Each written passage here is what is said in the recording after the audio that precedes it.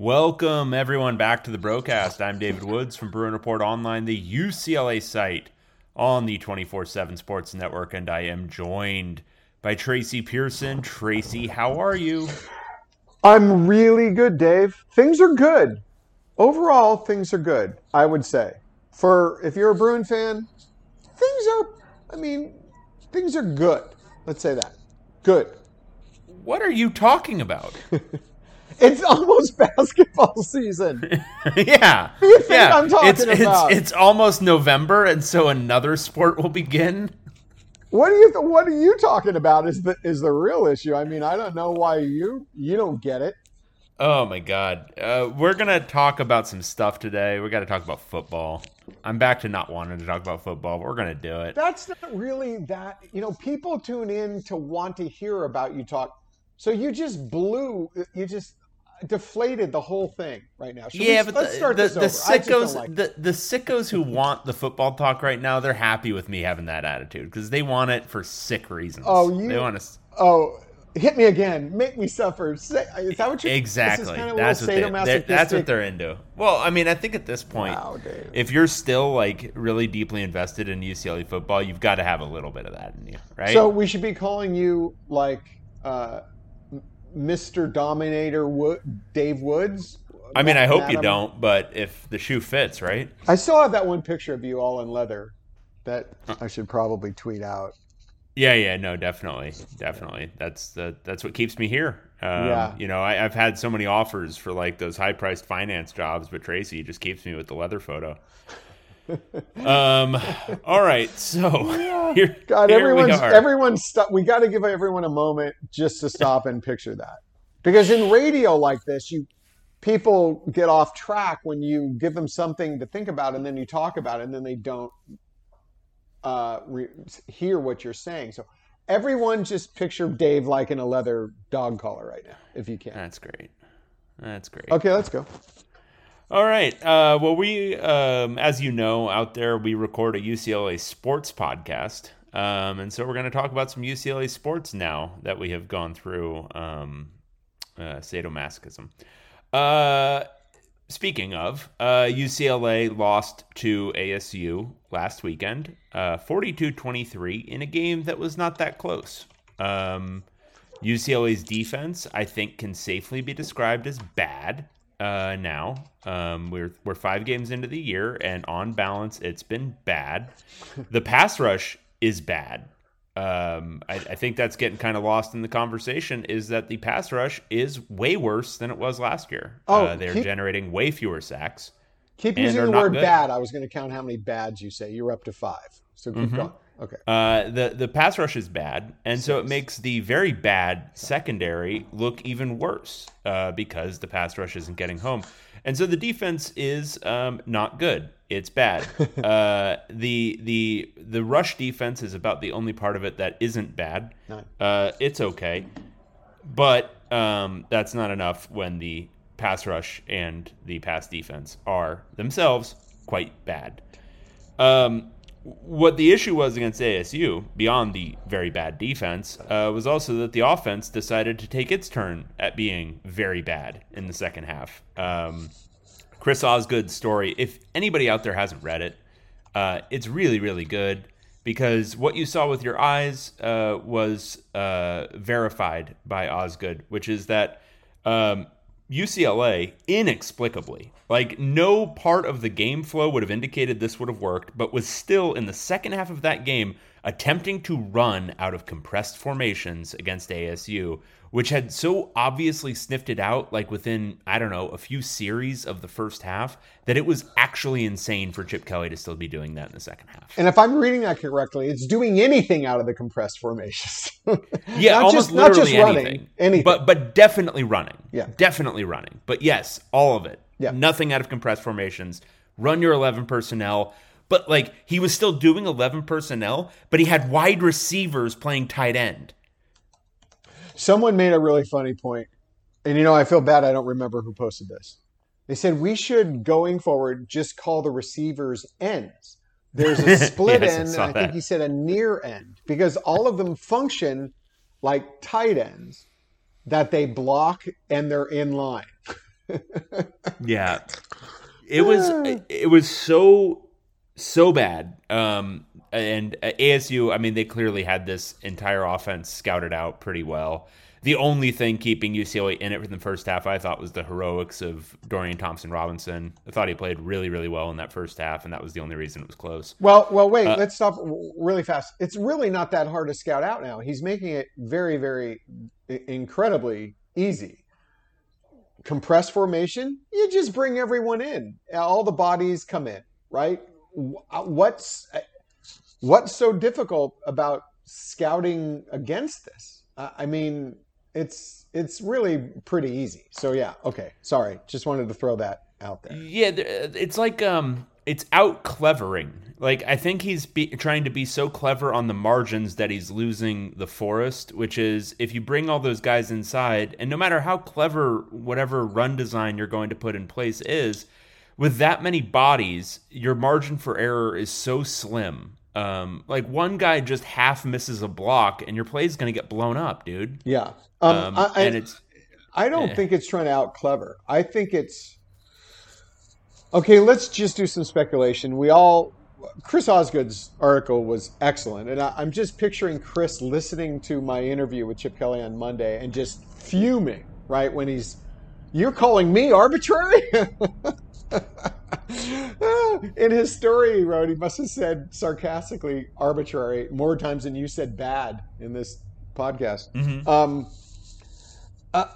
So Chip Kelly, when I confront him and ask him, he basically said, whatever data I was coming up with, what you were basing it on, the criteria was completely arbitrary. So Chris went back in and said, well, this ain't arbitrary. I'm going by pretty standard criteria that's universally accepted across the industry, and refuted didn't refute what Chip Kelly said, kind of proved what I asked him, right? So we have to assume Chip Kelly is a data-driven guy. He's got to have all this data. Going into Arizona State, he had to have all the data that I cited. So why is he doing this? I mean, we're psychoanalyzing the head coach. Why is he doing it? I think it's personally because I think Chip Kelly's a very good offensive football coach. Very good. He came up with the blur. He was considered an innovator and a genius. And now he's trying, for whatever reason, to prove that multiple tight ends, compressed formations are going to be his next genius move. After LSU, he got so much praise nationally for redesigning college offenses again. While at the same time, it's an NFL type of offense that is kind of a calling card if he ever wanted to get back in the NFL, where he kind of learned it, the multiple tight ends. But he's got the data. We've seen it before with coaches. If you remember Carl Durrell and his West Coast offense, when we kept asking him if he would ever change the scheme, kept saying, no, it's just a matter of keeping your nose to grindstone, keep doing it, getting executed better, and it will work, and it will work. And then when we all knew he was going to get fired, it might have been the last or second to last game before he was fired, and he said, no, I'd be willing to change the offense. I think it's just pure stubbornness that you see it with coaches. They get this idea, and this is going to be what they do. And they put so much time and effort into it. And in Chip Kelly's case, it's proving that he can make this work, make an offense be elite in another way with another approach.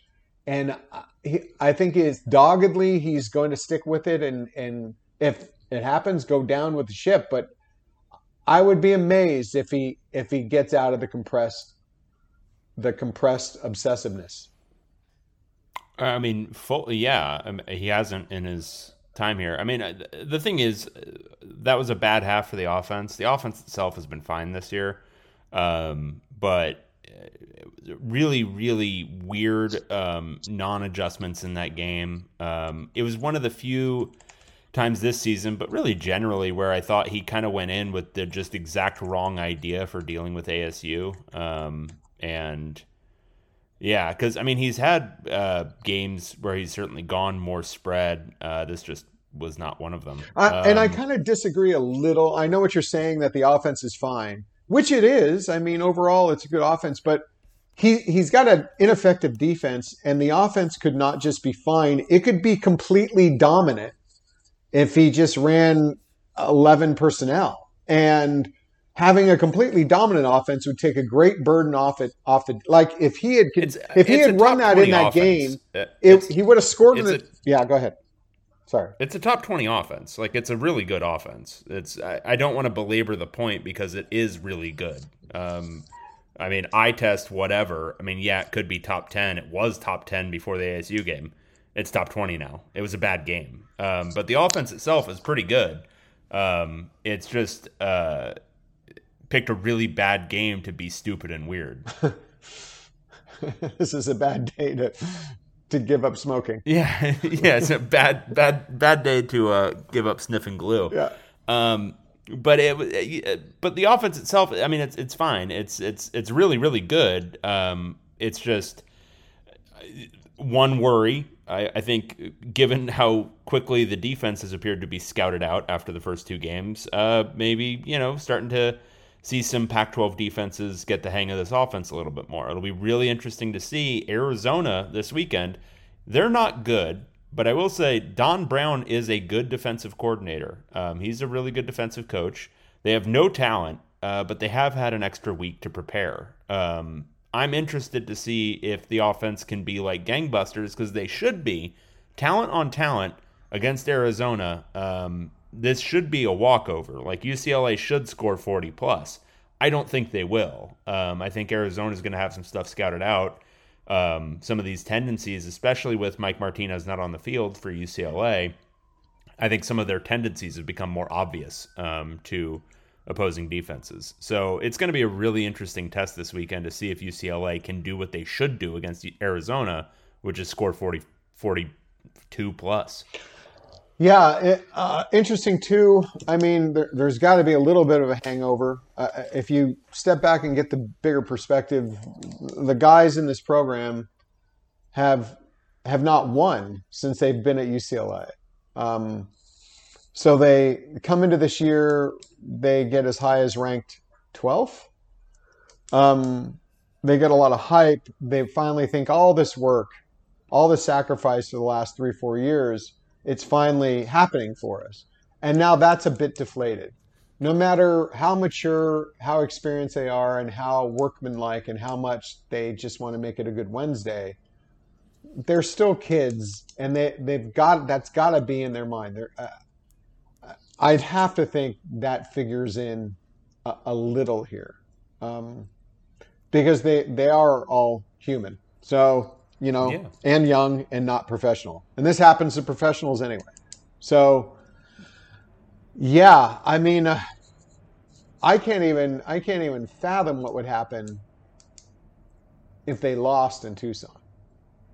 Yeah, well, I mean, I've kind of joked about it now, but like this is the UCLA I'm familiar with, right? The one that starting to get hyped up after like 4 games or 3 games or whatever, and then now 3-2 with a really disappointing loss. Like, we've seen this before, and we've seen the way this story ends. And yeah, I mean, it's up to Chip Kelly and this team to make it so that that's not the case, but how many times have we seen this exact season end 6-6, 7-5? Yeah. That's and this is a team that came in, yes, like many UCLA teams before, with a lot of hype. But I think you've kind of touched on it, which is that emotional letdown when you are built so hard, like when you're built so up for the idea that you are going to be a contender, that you're going to be a potential conference champion, that you're going to be a potential playoff contender, because that was a conversation they were having after beating LSU.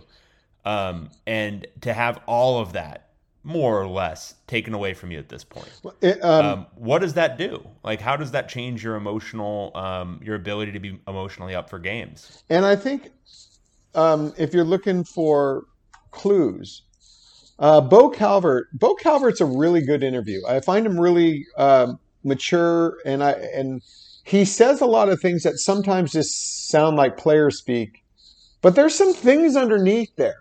that if you really listen to what he's saying, and this week he said something like, I'm paraphrasing, so I can't remember, but he did say something about if the players just need to stay composed, and he was talking about the personal fouls.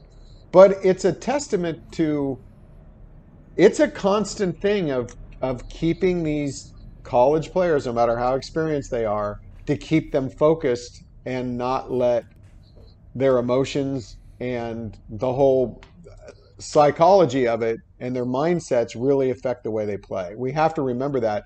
And we've been told that this team is so experienced and they're so mature and that they're almost impervious to that. And I just don't believe it. Yeah. The one thing also, the other thing that's happening you and I have tried to always be objective and factual and try to lend a balance and a perspective on things. And there are posters, and I don't mean to call out anyone who said this, but people who've said like, well, if Chip Kelly even doesn't have a good year, he shouldn't be on the hot seat because he's a good coach. And what other coach could UCLA get of this caliber? And the thing is, though, I've said he is a good offensive coach, but is he a good head coach to lead a team? Because we've had 4 years, and this is the team where it all should be coming to fruition. And what is that one stat that you put out? What is his current record, and what would he have to do to not have the worst 4 years of any coach in UCLA history? Yeah, he'd have to finish 9-3. Yeah, he'd have to finish 9-3 to not have the worst 4-year record of any UCLA coach. That record is held by Rick Neuheisel. What happened to Rick Neuheisel at the end of that season? Oh gosh, there was that 50 thing. He lost 50-0, but most importantly, he was fired. Yeah, he was fired because he underperformed the job. Anybody still clinging to the idea that Chip Kelly is this like mastermind head coach?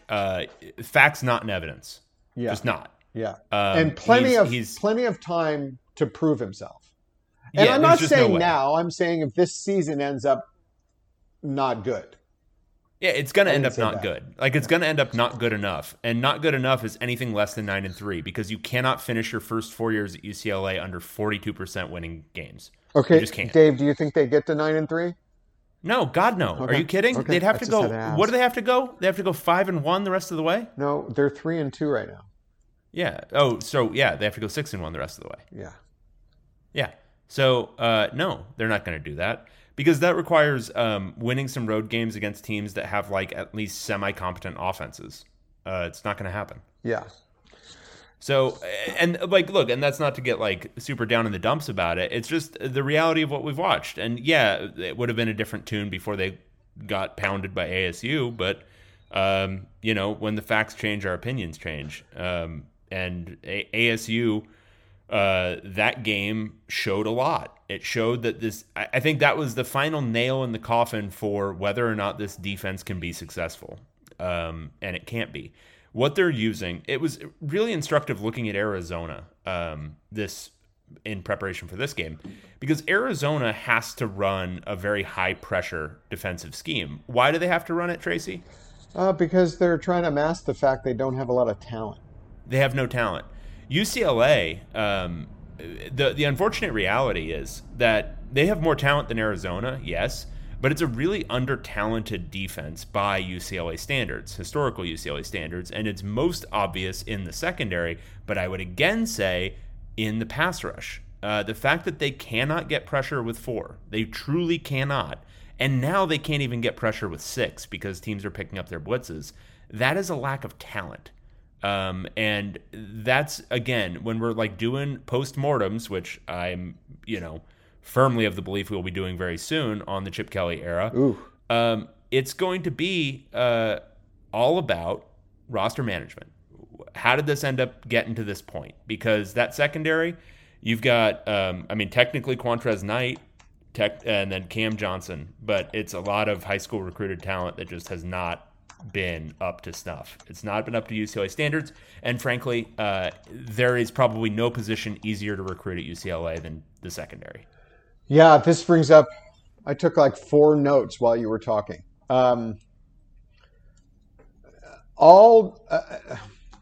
After Fresno State, I wrote this thing like what defenses can, what offenses can crack the code of UCLA's defense. And after Arizona State, it's not even a code. I mean, it's all Arizona State really did, honestly.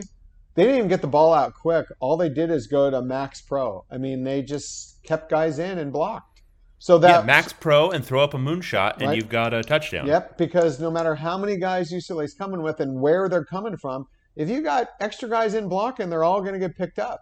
And the other element here too, I confess I watched some of the game, and I really didn't want to, but UCLA seemed to stunt and twist a lot less than they usually did. And I think because when you do that, you can create holes. And I think they said, well, we don't want to create holes for Jaden Daniels to run through, which created this overall great formula for beating UCLA's defenses. Max protection. Everyone gets picked up. Don't even threaten to have the quarterback run that much. But in mass protection, he won't get touched. He wasn't touched. No. In the backfield, he was not touched. He sat back there, not only threw up moonshots, and he threw those up because they were so easy against one-on-one coverage, but just completed almost everything he wanted to complete. That's the way you do it. It's very, very easy. And given the personnel that UCLA has on defense, is there anyone who's going to be able to get home? I mean, when they're going up against Max Pro, I just really don't see it.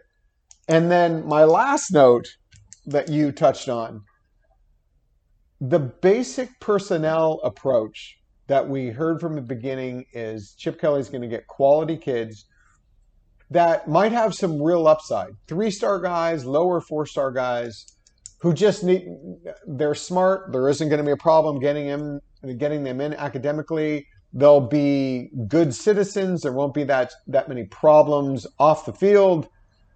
And you coach them up, and they're developmental guys. You get them developed, you put some weight on them, you find the right position for them, and you coach them up over 3 or 4 years. And then when they're redshirt juniors and seniors, they should be playing at a high level. And then since you've developed this, you just keep it rolling. Those guys leave, you plug in the next set because you've developed them after 3 years. As you said, the talent deficit is marked. You can see it, and this is a real condemnation on this approach that this doesn't work. I mean, you do need the multiple year guys in your program, absolutely, but you need some top end talent too. And that's what this program is missing, even on top of him being able to upgrade the talent with the transfer portal. I mean, imagine without the transfer portal what this roster would look like, right? Yeah. So it really is, it was an experiment. And so far right now, you'd have to say, let's say the jury's still out, but right now it's the data coming back from this controlled experiment is not good. Well, no, and certainly not. And that's the thing is, okay, build towards this season as the proof of concept or whatever. Yes. Well, the proof of concept right now is at 3-2, and to make the previous 3 years worth this, you would have to do better. 9-3, just to even come close. And here's the other thing, Dave. The schedule's really not tough. It truly it's turning out to be a lot easier in retrospect, even these first 5 games, than you would have thought before the year. I mean, Fresno State's a team that lost to Hawaii now. At Washington, I was thinking that was going to be a really tough game, but that's a mismanaged program with a little bit of talent that just can't coach it up. Oregon just lost their starting running back. Utah is not what anyone thought going in. USC, my gosh. I mean, yep. And if they and three teams on the schedule: Arizona, Colorado, and Cal, that are actively putrid. and so Like, if they can't truly get awful football teams. if they can't get 9 wins out of this, 8 wins doesn't, in my mind, doesn't do it. Given this schedule and given that, as you said, proof of concept. That's what we should name this podcast, because that's what this is. That's what this season is about. You're proving that all of the experiments and all of Chip Kelly's theories work this year. It's got to be proven, and 8-4 isn't proving anything with this schedule. No, and most importantly, what 8-4 does is fall below the Neuheisel line. You're not allowed to do that. That gets you fired. Sorry. And this is the thing, and I hate to perpetuate Rick Neuheisel's number one major excuse about why his program didn't do very well. I mean, and I love Jerry Neuheisel. I truly do. I really admire him and I really like him. But when asked, I think he'll repeat it too. The whole Neuheisel family will say, well, this is Rick talking. I didn't have the budget at all. I had no budget when I was there.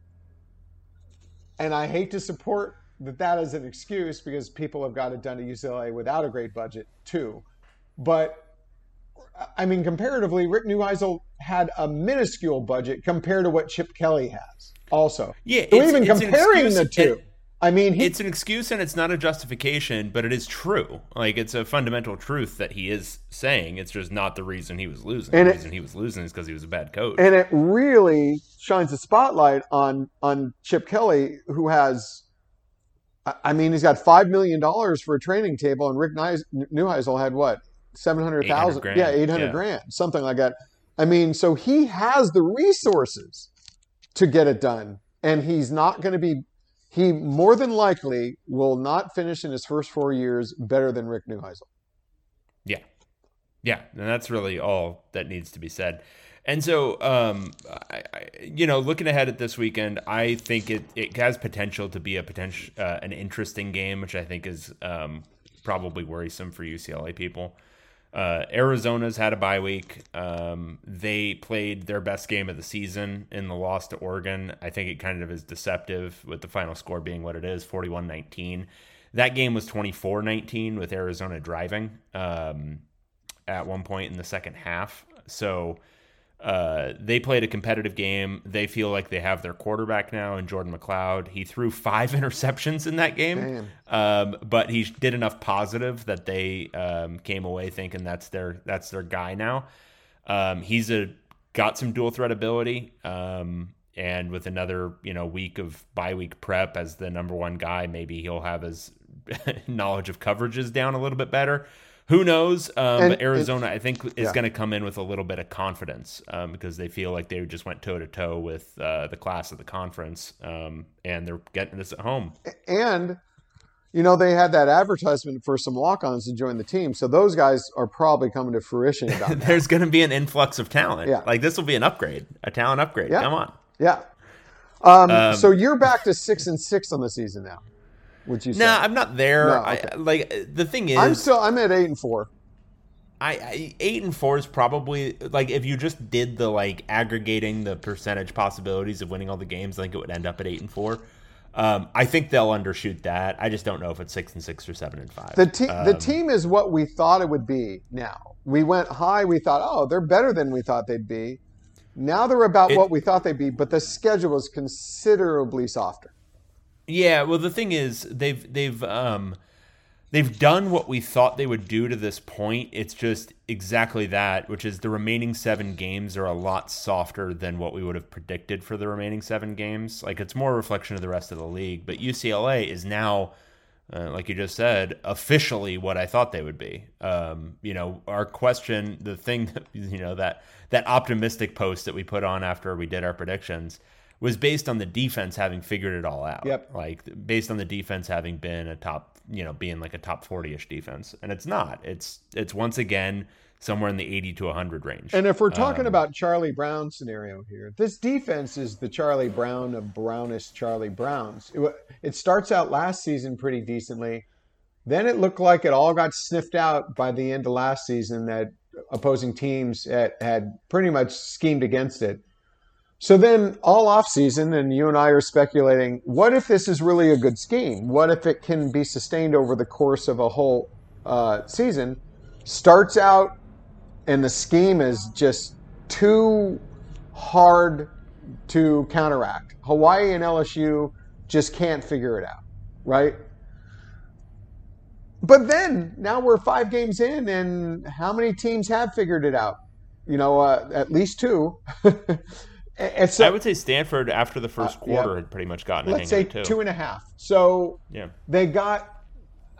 Why does it work that way? Could Hawaii? I mean, did Todd Graham not really even look at UCLA's film from last season? What should we think about the LSU coaches? I think to an extent it goes back. Well, I think there's some element where coaches have scattered it out, but I think also. So Ochita Ogbonia, he got a little nicked up. Mitchell Agude got a little nicked up. Quentin Lake got a little nicked up. The guys are still playing, but they're not at 100%. I think this is this scheme and the talent advantage UCLA has game to game is so narrow that it truly does require basically everyone playing at 100% tip-top shape. And if there are some lacks, I mean, there's nobody behind Mitchell Agude who can do what Mitchell Agude does. So if he's playing at whatever it is, 70 or 80%, he doesn't look quite right. But if he's playing at 70 or 80%, then that optimization is taken off of the entire defense because there's nobody else who can do what he does. And if he's not there to do it, then it just doesn't happen. I think there's like 2 things going on, which is that the talent margins are so narrow because of the lack of recruiting and roster management, and teams are sniffing out the scheme. And the combination of that is that a competently coached team with a decent enough offense can do gangbusters against this defense. Yeah. It's ultimately might be ironic with, I'm not saying we're there yet, but Chip Kelly talking about self-inflicted wounds and what might be on the epitaph are his own. Between the stubbornness over the scheme, Jerry Azzinaro as the defensive coordinator, and the attempted recruiting experiment, you would consider those self-inflicted wounds. There was nothing that happened to him. Those are all of his own making. Well, and this is so somebody put on the board a thread that was like, what one word would you use to describe the Chip Kelly era? And I contributed unnecessary. So many of these things that he has decided to do have been unnecessary. They've been to satisfy some weird itch or whatever, to zig when everyone else is zagging, and it just has been largely unsuccessful. Now, we'll see. We'll see how the remaining. I mean, we got to talk about basketball here because I'm going to get too doom and gloom. We'll see how the remaining rest of the season goes. I mean, it is an extremely weak schedule, everyone out there. So if you want to hold on to some hope, I mean, if this team finds a way to lose to any of Arizona, Colorado, California, that would be that would be one of the worst losses UCLA has ever had. If they find a way to lose to one of those teams. So that's 3 wins that should happen right there. And the question is, okay, can they get Washington? Can they get Oregon? Can they get Utah? Can they get USC? And each of those teams is no juggernaut. Washington arguably has the worst offense in the league. Utah's not a whole lot better defensively, actually. Their defense isn't that great this year. Oregon, probably the best complete team left on the schedule, but they just lost to Stanford, and their quarterback situation isn't great. And then USC, you just never know which one you're going to get game to game. They can absolutely blow UCLA out, and they can also get blown out by UCLA. So there's still room to make some noise. There's still room, actually, even to win the Pac-12 South, because I don't think ASU is emerging unscathed. It's just, it's finger in the wind. You can feel which way this one is blowing.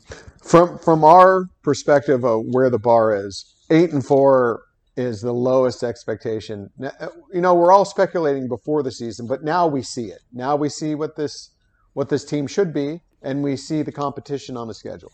8-4, I mean, that should be mailed in at 8-4. 9-3 is is the expectation that should be reached. Over expectation would be 10-2. So 9-3 is, to me, the minimum. Given everything that we now have, given opponents and the team's own talent, and anything less, just not acceptable. Okay, let's talk about basketball because, damn, we got off on this weird football tangent. Yeah, no, it's basketball season. I think Gosh. everyone knows. Final Four Bruins, baby. UCLA. What did they start up? Like, did they start up fall practice or whatever? Yeah, Or was it just they media day? Or no, they've been what having was it? workouts during the summer. Then Because they just constantly have them in the off season. yeah, but right? it's different though. You're limited by what you can do, how many hours each player can work out, and generally, like they don't even go 5-on-5 a lot. And then they take early September. They then take a 2 or 3 week break, and then when class starts, then they start real practice. So this practice has been going for 2 weeks or a week and a half. Of course, I've been trying to get some little tidbits out of practice from what I'm hearing from various sources, and generally very, very, very encouraging.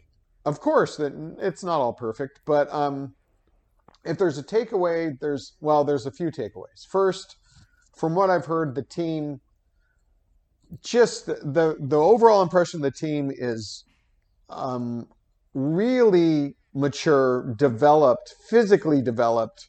Like if you look across the board between Jules Bernard and Jaime Jaquez and Johnny Juzang, all of these guys, even Tiger Campbell, from what I hear, looks older and bigger and just more mature. That's the primary takeaway. And then the other takeaway from what I've heard of impressions from practice is the team isn't overly quick, which we knew from last year. There isn't a lot of quickness, but it's incredibly long. They got a lot of 6'6" guys, and then they added Miles Johnson and Peyton Watson, who are the two longest guys on the team. Miles Johnson, from what I'm hearing, has just these mammoth long arms that can block shots and throw down dunks.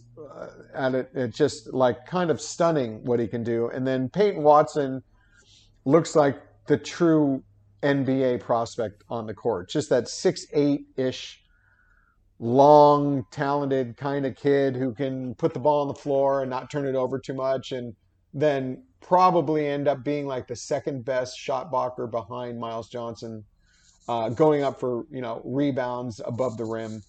So that's the general takeaway. And then I've also heard that everyone has taken a leap, or most everyone on the team, and a lot of it is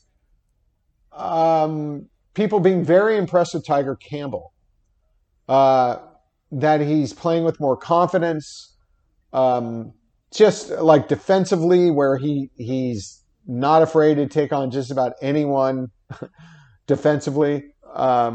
His shot has improved. I mean, he shot really poorly from three last year. I mean, something like 25%. So anything's better than that. But his shot has improved, but just playing with a lot more confidence. Jules Bernard, too, has become one of the best shooters on the team, actually. And that old Jules Bernard of driving to nowhere is almost non-existent now. He's mastered that jump stop, and a good defender. And then you've got Johnny Juzang, who's improved his body. The shot is it's the NCAA Johnny Juzang, from what I've heard in practice. Improved body, a little bit more explosiveness, more fluidity in his athleticism. Jaime has leaned down a little and is a bit quicker and a little bit more explosive. So Peyton Watson, from what I'm hearing, has been impressive, like I said, in his ability to put the ball on the floor. and not turn it over and make plays off the dribble. His outside shot is iffy. It can go in, but it's kind of a long windup and isn't that consistent. And his mid-range ability to he can get there without turning the ball over, like dribble the ball 6 inches off the ground and get where he needs to go. But it's finishing in the mid-range that might be a little challenging. Defensively, just has to learn how to play, learn where he's supposed to be, learn what angles to take, what kind of footwork you need, where you should be on help defense, all of that. But I could see him matching up defensively against anyone from 6'4" to 6'8", and being able to play someone well defensively. And if someone gets by him, being able to recover by blocking their shot. I mean, that's that kind of guy. I've asked whether they think he's one and done. And generally the feeling is that if you took this out of context 6-7 years ago, you'd say he needs a couple of years. But given the fact Joshua Christopher and Zaire Williams went lottery, it's hard to say. All you need is one NBA franchise to decide this guy has too much upside. What I've heard is that he still needs to show that there is an NBA skill set there. Like there's the beginning of it, but it has to develop. And they'd like to maybe see it develop a little bit more. But, one franchise says they're taking him, they would take him, everyone's going to jump on board. I'd say he starts out the season from the bench, but he will be, mostly because Jules Bernard has been so impressive. But there's a chance he could get starters minutes if he continues to develop, be able to finish some of those shots, and get a little bit more refined in his defense. Cody Riley looks, from what I hear, thinned down a little. He's extended his range. The difference, from what I'm hearing also, is that Mick Cronin, I think he even said in an interview, look, we are top 10 in offense and 70th in defense or something. So you can understand that emphasis so far early in practice has been on defense. And that's about man-to-man on-ball defense, but it's also about help defense, learning all the intricacies of that. And when you return mostly a veteran team, you're not starting from necessarily square one. And one of the transfers was I think maybe the defensive player of the year in the Big Ten last year. Mm-hmm.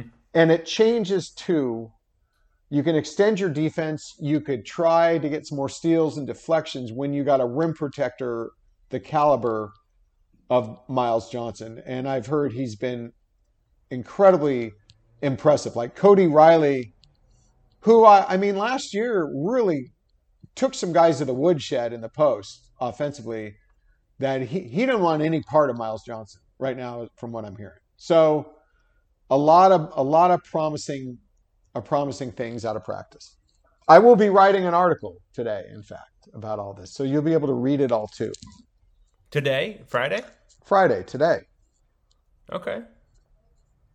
I'd love to hear that about today, later today, Friday. I'm sure everyone's going to say, well, what about Jalen Clark? What about, and that will all be in the article also. I didn't want to have to break down the entire team. Jalen Clark looks physically a lot bigger. He looks like he should be a football player. Is not a real fluid athlete, but from what I'm hearing, he still shows quickness that the offense hasn't maybe developed as much as you would have liked in the offseason, but gotten stronger, if that's possible, and really so effective around the basket, can guard anyone from probably a 2 guard to a 5, which gives Mick Cronin some real versatility in being able to match up with opponents. From what I've heard is this team looks so big, so long, and is so, like, the difference between when Mick Cronin got there and had to describe every single drill on what you were going to do, and now the team's practically knows exactly what Cronin wants before he's even asking for it. Like Tiger Campbell is an extension of Mick Cronin. Like they have, are able to communicate without even talking, from what I hear. So the experience level and knowing what these players doing, what Mick Cronin wants, is on a completely different level, and that's something that will take them very far. And I don't think there are too many teams in college basketball that have that kind of length, size, and then experience in the same system as UCLA does this year. Well, damn, Tracy. Can a team hang more than one banner in a single season? That's not to say, they're returning to Final Four and going to win a national championship, but they are going to be highly competitive in every game this year. I think so. Yeah, they're going to win every game. Okay, there you go. I'm glad you said it. I said it. I meant it. They're going to challenge Wooden Streak. How many straight games? Damn, 70-something. Yeah, that'll be what it is. Okay, well, that was good. And then recruiting. Well, that really recruiting. Cleansed the palate, Tracy. We got to talk about Adam Bona. Adam Bona. Give me an update on Bona. Visiting in 2 weeks for the Oregon football game weekend. UCLA is right there, if not maybe even potentially leading. I mean, he came out of his Kentucky visit, and the Kentucky sites, God bless them, everyone visits. He's either if there's some mention that another school has a chance, that means they really have a chance, and that's kind of what it was coming out of that visit. He has. Yesterday I wrote that recruiting article. He has some connections to the UCLA program. Feels comfortable in LA. He's supposed to make his decision shortly after the UCLA visit. There are people right now who feel UCLA has a really, really good shot at Adam Bona, and right now might have a really good shot at Ernest Ude also. I don't think they'll take both. They'll take the first guy to commit. So that should be very fun and exciting.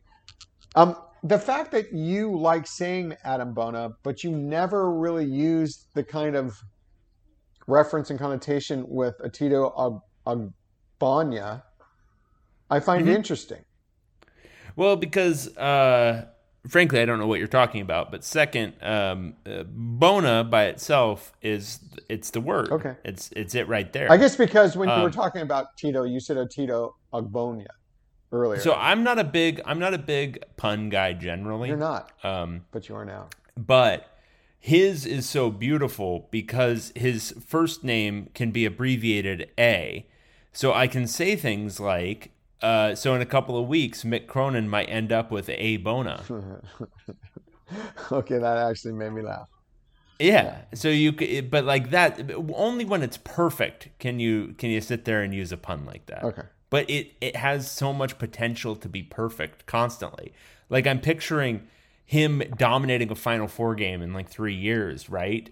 And I will say UCLA has a Bona advancing to the championship Bona game. really popped in this game. Right.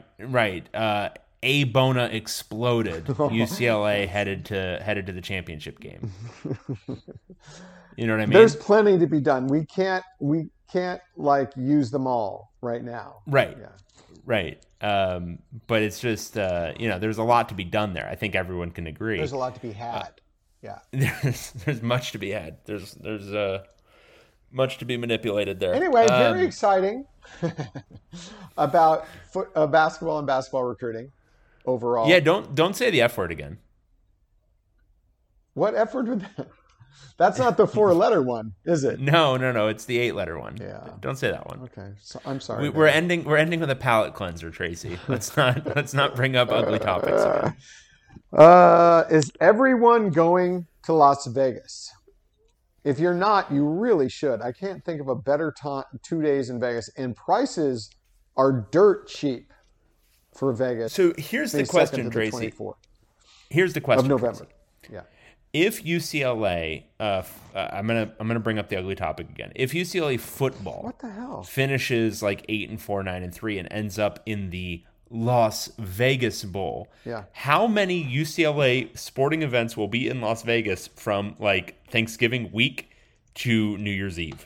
Well, do you want me to answer that question? Well, no, I guess I'm just wondering, are we setting up a bro command post like at the Venetian and we're just there for a month and a half? If anyone has a timeshare that they'd like to give up to Bro, and we could like host a month-long tailgate, like we would we would just plant ourselves in the timeshare, and it's an open door policy. People come and go. We got the Bro banner up. We got the kegger. We got the open bar, and people just keep coming. That sounds great. If anyone would like to do that, this would be a lot of fun. When is the Las Vegas Bowl, Dave? I think it's later. December I don't think it's by Christmas 30th. anymore. So, yeah. I mean, we know that we absolutely have the 22nd and 23rd of November.